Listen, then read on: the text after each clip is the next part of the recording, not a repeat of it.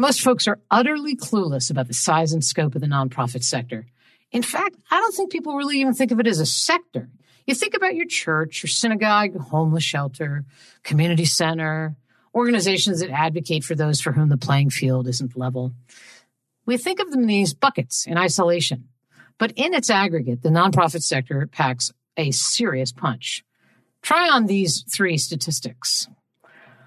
The public sector charities generated over $1 trillion in revenue last year. That economic impact is greater than most countries. Number two, according to a 2019 report by the Center for Civil Society Studies at Johns Hopkins University, nonprofits account for roughly 1 in 10 jobs in the United States private workforce, with total employees numbering over 12 million in 2016.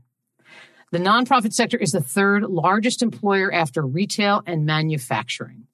And here's number three, about 25%, some statistics say even higher, of all Americans volunteer every year, and the number grows every single year. And together, these dedicated volunteers provide nearly 8 billion hours of service. Okay, I've got one more statistic for you, and this is the one that counts for today's conversation. 66.9% of nonprofits have budgets less than $500,000. And a big percentage of that, smaller than $250,000. Thousands of these organizations are represented in the Nonprofit Leadership Lab, my online membership site for staff and board leaders of small nonprofits, for whom coaching and consulting is just cost prohibitive. Now, make no mistake, these organizations may be small in budget, but mighty in impact. In fact, I have seen organizations with $100,000 budgets be more effective and have greater impact than organizations with an additional 1 or even 2 zeros at the end.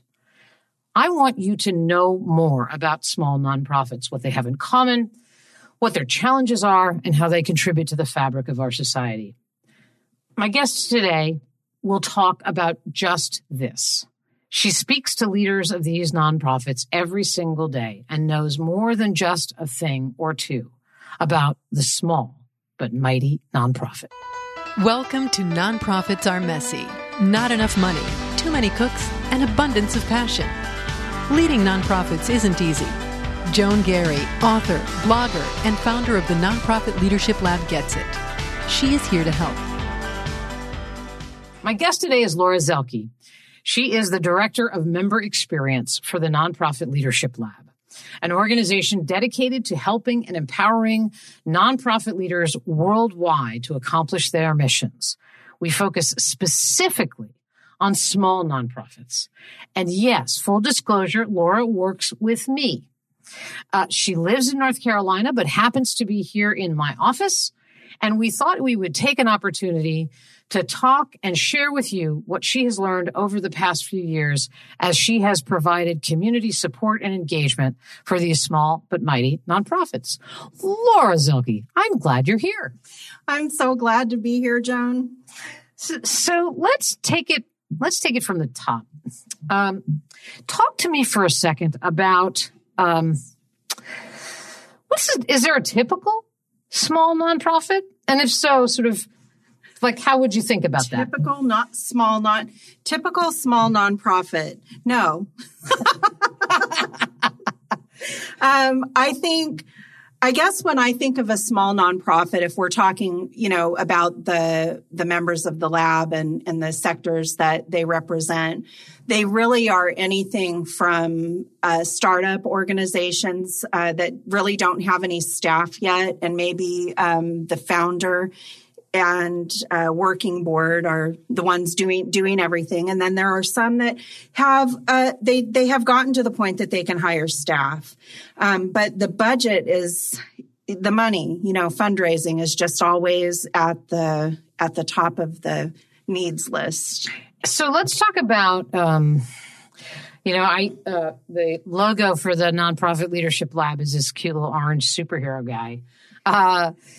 So I kind of think, you and I are kindred spirits in that we think of folks who run small nonprofits as these kind of superheroes. So staying with that metaphor for a moment, let's talk about it. What do you see as the sort of superpowers of the small nonprofits? And yes, I will be asking you the kryptonite question too. But let's start with superpowers. Superpowers.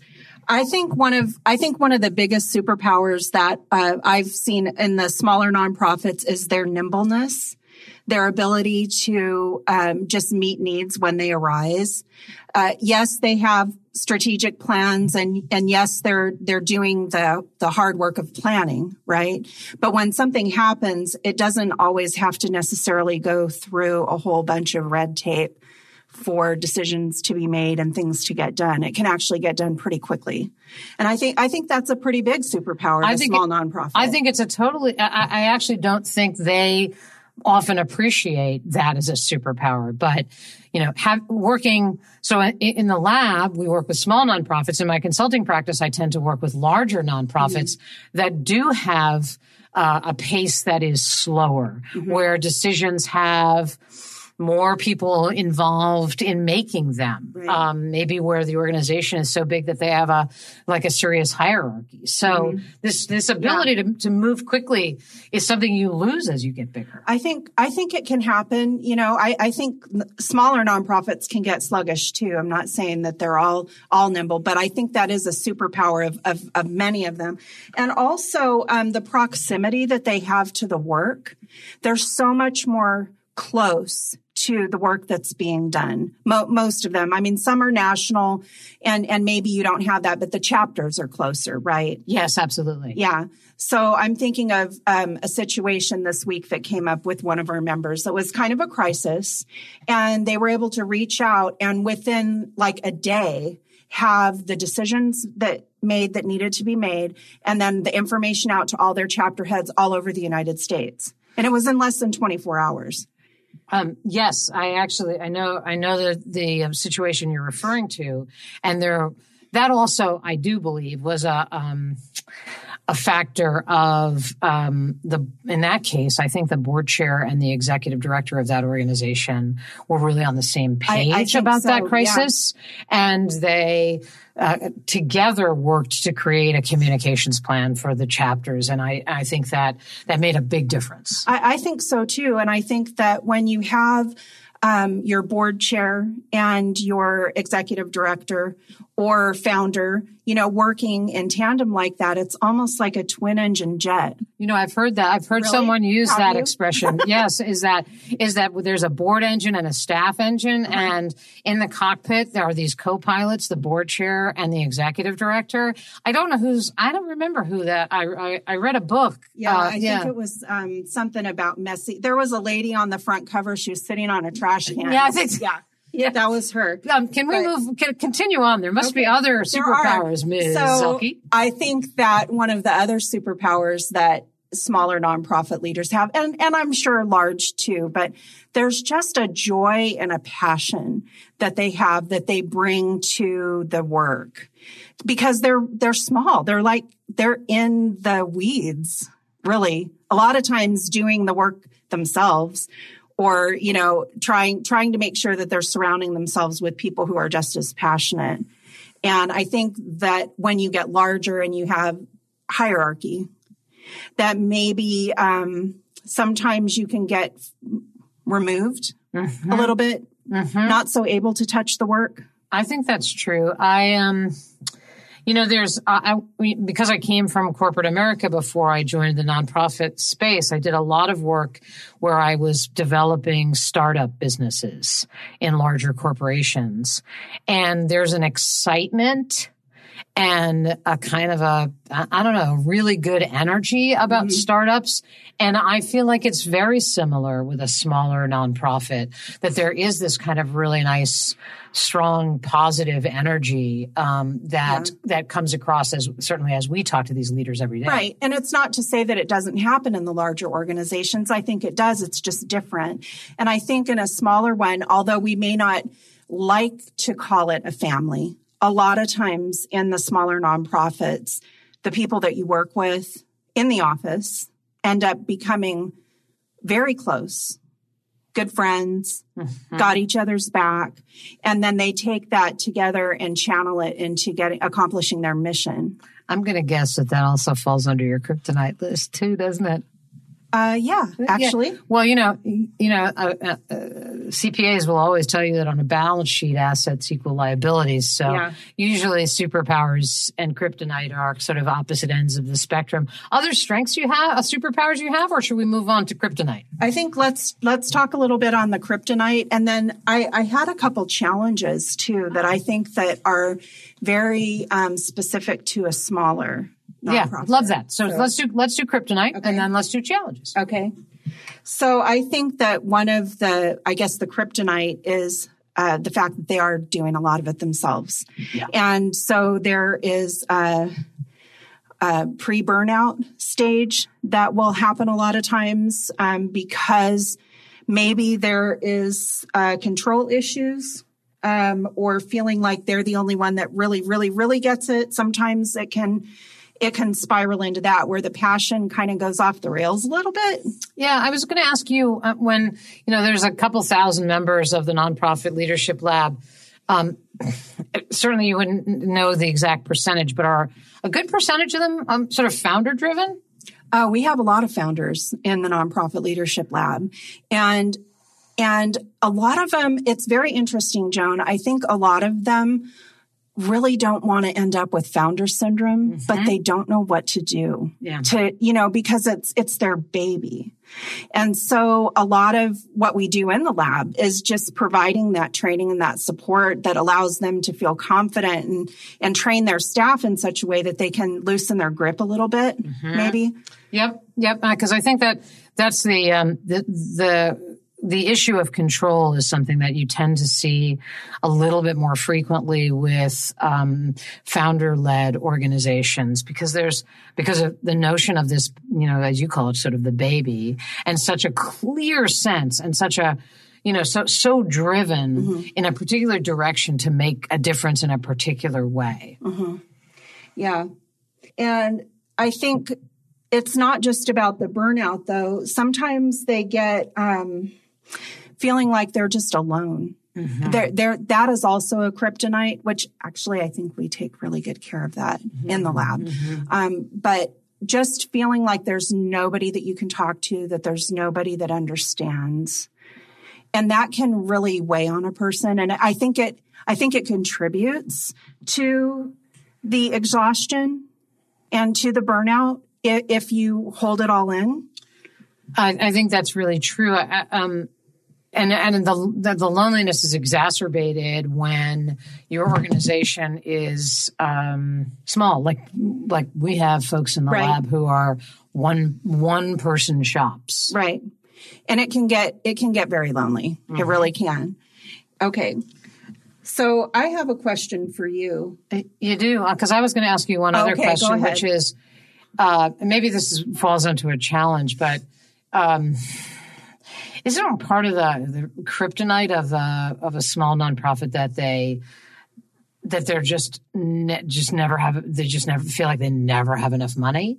Like do you think, is that a challenge, or is that sort of there's something about it is just sort of there's a sort of, what do you do? Yeah, I get what you're saying. I agree. And here's what I say would probably be the difference between a small nonprofit and a large nonprofit, because everybody's got the money issue. Right. It's just that I think somehow smaller nonprofit leaders think that maybe it's their fault that they don't have enough money. Like that this is something that if they don't have enough money, it's because they're not working hard enough, or it's because, like making all the excuses, taking it on. And I think in larger nonprofits, it's just part of the, like, you're not going to have enough money. So you do your budget, you make your plans. And in smaller nonprofits, it's like, but we don't have enough money. Well, nobody has enough money. Yeah, right. That's really true. I'm also thinking about where the board comes into the picture, right? Smaller nonprofits, do they, when you think of that, do we tend to have less mature boards? Less experience, and that the leaders really need them to step in a way that they may not actually be ready to. Or they may not realize that that's part of what they're supposed to be doing. It's not just about being a body in a room making decisions. It's about actually raising money to support the organization to move the mission forward. You know, whether it's out of your own, I mean, most boards, they'll say, well, you know, equal sacrifice, right, for giving. But if there's no real standard set, I mean, it could be, you could be a board member and be giving less than $100 a year and still have 100% board participation on your grant applications. But that's not helpful. It's not helpful for the organization. And I don't think it's helpful for that board member. If they're not giving, you know, I've heard you say this before, that if you're on a board, you should be donating to your organization. They should be one of the top 3 organizations that you donate to. That's correct. Yeah. Yep. And I think, I mean, can you imagine? Okay, let's just take a moment. Imagine if every board member made that choice. Right. Just even if you were number 3, if the organization, if every small nonprofit's board chose to say, you're going to be the number 3 charity that I support. That would be, I really do. Yeah, I think it would be. Yeah. So that's our goal. Yeah, I think so. And if you're a board member listening right now, you might see the light coming down on you. So, I interrupted you because you wanted to ask me a question. I did. I wanted to say, like, what do you feel? I'm going to ask you. Okay. Because you're in there too. Yeah. Like, what do you feel is a vulnerability of a small nonprofit? Of a small nonprofit or the leader of a small nonprofit?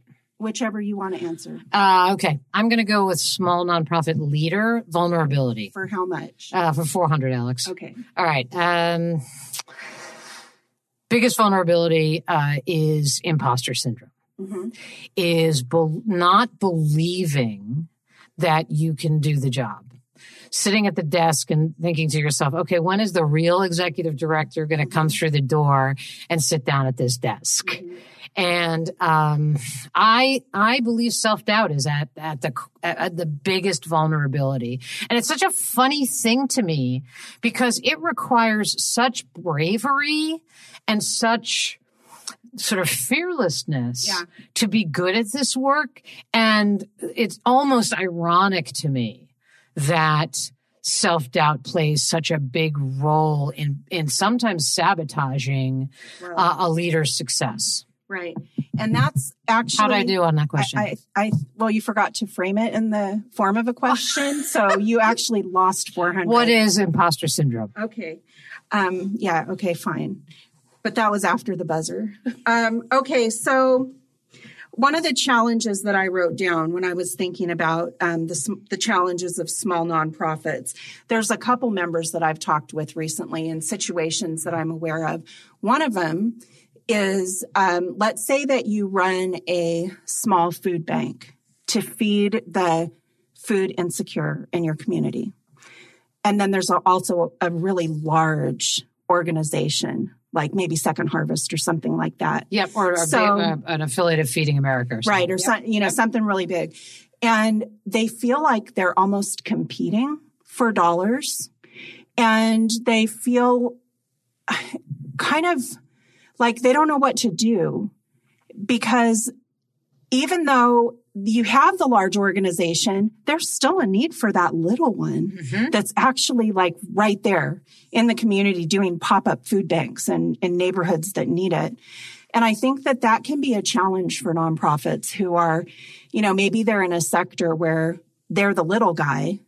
It kind of reminds me of like when Walmart was going into small towns. Mm-hmm. Not to get into all that, but just how, there were some mom and pop shops that maybe kind of went out of business. Completely. Or Barnes and Noble and small neighborhood bookstores. Right. And so what do you do when you have a small nonprofit that is meeting a need in the community and then you have a larger organization come in? You're not really in competition with them. Like you're meeting different needs with different people. Yeah. I mean, I often try to talk about the notion that in a particular sector, so if you're somebody who cares deeply about food insecurity, the pie gets bigger. So if you believe that organization A, which is rather large, does something that feels really distinctive, right? You're going to give that person money and that organization money. And the more you get involved with an organization, the more you see varying kinds of issues in that sector that you want to sort of contribute to affecting change in those arenas. So I often use that sort of orchestra analogy that there's a food insecurity sort of orchestra, and each organization plays kind of a different instrument. And there, I do believe, now I'm going to mix my metaphors, orchestras and pies, but I think the pie gets bigger. Okay. So we were on challenges. We were, and I have another challenge. Okay. And this one I know happens more than once, but I'm thinking of one particular person whose organization. I think that when you're in a smaller nonprofit, you're more vulnerable to misinformation that's going out about your organization, particularly like if you don't have a plan on how to deal with it. Right? Mm-hmm. So if you have someone say that you're serving and then they get disgruntled and they decide to go to social media with that, like, how do you handle that? Well, in a larger organization, you probably have a team. Yeah, you have a team. You might not have a plan, though. Well, that's true. But hypothetically, I guess I'm just making an assumption. Right. No, I mean, you probably are making an assumption about, a team, an organization that's large enough that has a team would be large enough to have a plan. Should be. Hypothetically speaking. Well, I'm just thinking, when you have someone who gets disgruntled with a large organization, I think they're able to absorb the brunt of, the feedback and bounce back from it maybe a little bit easier than a smaller nonprofit. So I'm aware of situations, that are just really messed up where, they're like, well, I'm going to write to all your donors and I'm going to tell them. How does a small organization bounce back? You've got to have a plan. Yeah, I also think I'm also, especially with founders, these small organizations, they have such a fierceness about their organizations, and they almost tend to take those kinds of things. They may overthink them or take them too personal. So that's a question: is some of that taking it too seriously? So they get so obsessed about, oh no, somebody said something horrible about me on my social media page, I should delete it. And actually, that's not always the case. Right. And that's absolutely right. And I have dealt with a number of clients that have crises, and they can be all consuming. And one of the things that I always say is, okay, you have one disgruntled, let's say it's you're an organization that serves clients. You have one disgruntled client who's making a stink, and you're spending all this time and energy on one client. Who's attending to the other 1,000 clients you serve every month? And so you really have to think about that, because you live in this bubble, and you have to keep your eye on the bigger prize. Right. It kind of reminds me of Henry Cloud's book, The Power of the Other. He talks about that and how sometimes you can get so obsessed with the 5% of the people that don't like you that you forget about the 95% of the people who do. And when you shift your focus, it changes everything. So we are talking with Laura Zelke, who is the Director of Membership Engagement. Now, I think I screwed that up. The Director of Member Experience for the Nonprofit Leadership Lab, which is an online membership site that provides both content and community for leaders, both board and staff of small but mighty nonprofits. And full disclosure, it is a brainchild of mine and my marketing partner. But it's giving us an opportunity today to talk a little bit about what makes small nonprofits distinctive. We've talked a little bit about their superpowers, about their kryptonite, about their challenges. Where to next? I would like to just maybe talk about transformation. because sometimes it can feel so like we talked about loneliness or the fear of failure. But what I have seen is people who come into the lab who don't know what they don't know. And once you get around people who actually are asking the right questions and providing the information, it can be really empowering and transformative for an organization. And I've seen it happen over and over. And, we have some really unique members. We serve all sectors, and we've got people, I'm thinking of particular, am I allowed to say names? I think you're allowed to say names. Okay, like I'm thinking of Melissa Amarillo, who has the Association for Snake Preservation, right? Yep. And we were actually working like one-on-one with her last week, working on her elevator pitch and talking about the importance of re-educating people about snakes. And we go from that to, feeding the hungry in Uganda, providing education for children in Ethiopia. And there's so many organizations that we work with that maybe came in just a little loose, like not really sure, having some challenges. Joan Gary would say they were messy.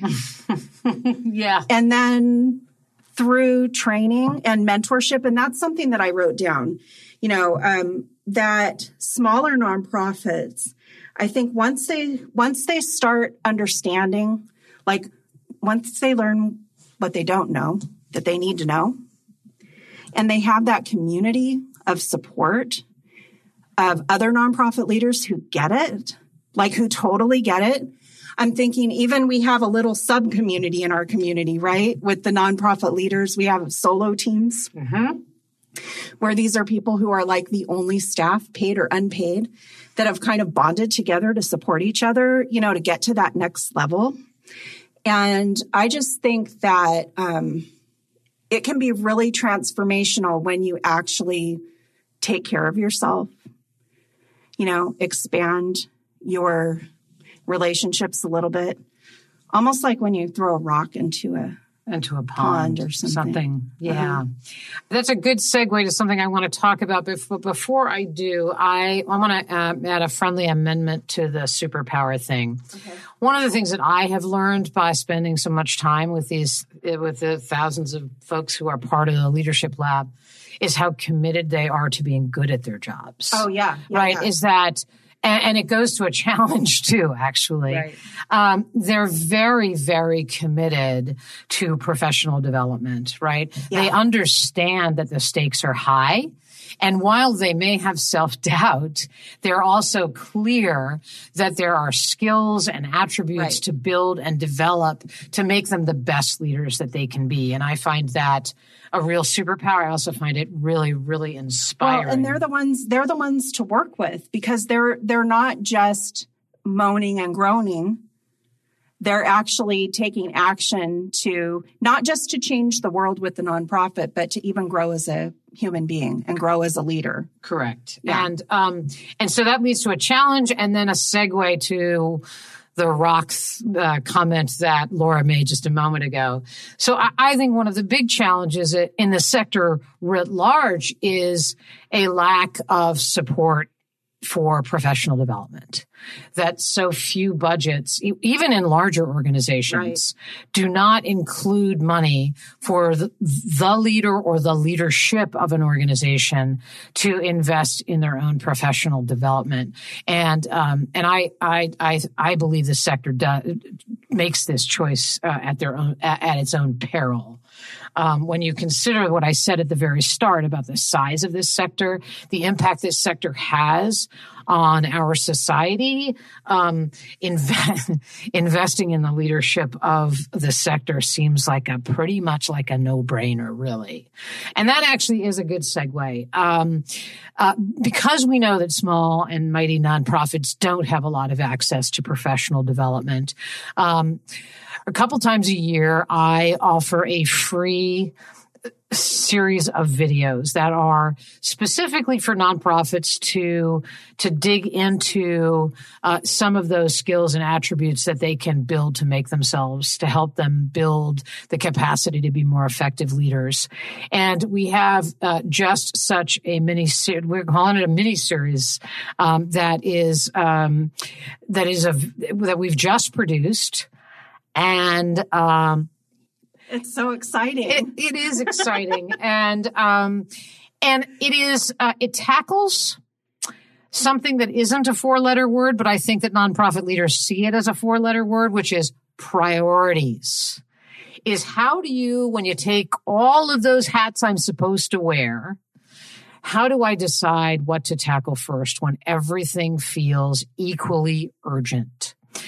And so our mini series is about these 3, what we're calling rocks, 3 big rocks that every nonprofit leader should be focusing in on, because these rocks, when you throw them into your organization's pond, really has extraordinary reach and impact. And so we are excited that this is the first time we are offering this free mini series, and it's called High Impact, No Burnout, the Nonprofit Leader's Guide to Loving Your Work and Living Your Life. These things are not mutually exclusive, and our mini-series will help you to see that. We'll get you thinking. We'll hopefully introduce you to some concepts that will generate ideas. So how do you watch this mini-series? Easy. Go to nonprofitleadershiplab.com, and you'll see a button right on the homepage that says Join Our Waitlist. This is the single best way that you will be able to get information about the mini-series when it's available. And I hope that you will take advantage of it, because as I said, first of all, I also would say we've been talking about small and mighty nonprofits today, but I know that many of my listeners run much larger organizations. When we created it is our focus is on the small and the mighty, but I don't think there isn't a leader out there that wouldn't benefit from some of the concepts. Yeah, I agree. And honestly, when you're in the nonprofit sector, you may work for a larger organization, but you know people in the smaller ones that would really benefit from this. And it's free. So, yep, absolutely. And it's Joan Garry on video. The other thing that's pretty cool about it, and then we'll let you go, is that this workshop follows the journey of a woman who runs a small nonprofit. And so you will learn about her journey, where she started, and how she used these 3 rocks to really transform her organization. That sounds too good to be true. It's really true. Is it an actual real person, or did you make her up? No, she's a real person, actually. She's a kind of a remarkable, superhero, like these other folks who are part of the Leadership Lab. And she's having a life and having a big impact all at the same time. Yeah. If you go to my Instagram, Joan Garry Consulting, there's an image of this particular individual standing on her head on a paddleboard in a lake. Now, I would not categorize that as self-care. I would categorize that as terrifying, but that's just me. Yeah. So anyway, Thank you. Yeah, we're out of time. Laura, thanks. I really want to say, just thank you for the kind of dedication that you show to these, folks in our Leadership Lab, and the sort of the passion you have for, supporting nonprofit leaders. Yeah, it's my honor. Well, there you go. All right. So nonprofitleadershiplab.com. Join the waitlist to take advantage of our free mini-series called High Impact, No Burnout. Not mutually exclusive. And I hope that for everybody today that you've gotten a little bit of an insight on this massive sector we have, and how what an incredible percent, 67% of them have these small budgets, but are making remarkable things happen. So thanks for joining us, and we'll see you next time. Joan Garry's obsession with supporting your work takes many forms. Subscribe to her blog at joangarry.com. reaching over 100,000 visitors monthly from over 170 countries. Explore the Nonprofit Leadership Lab, the best online resource for board and staff leaders of small nonprofits, at nonprofitleadershiplab.com. Join 15,000 kindred spirits on Facebook at Thriving Nonprofit with Joan Gary.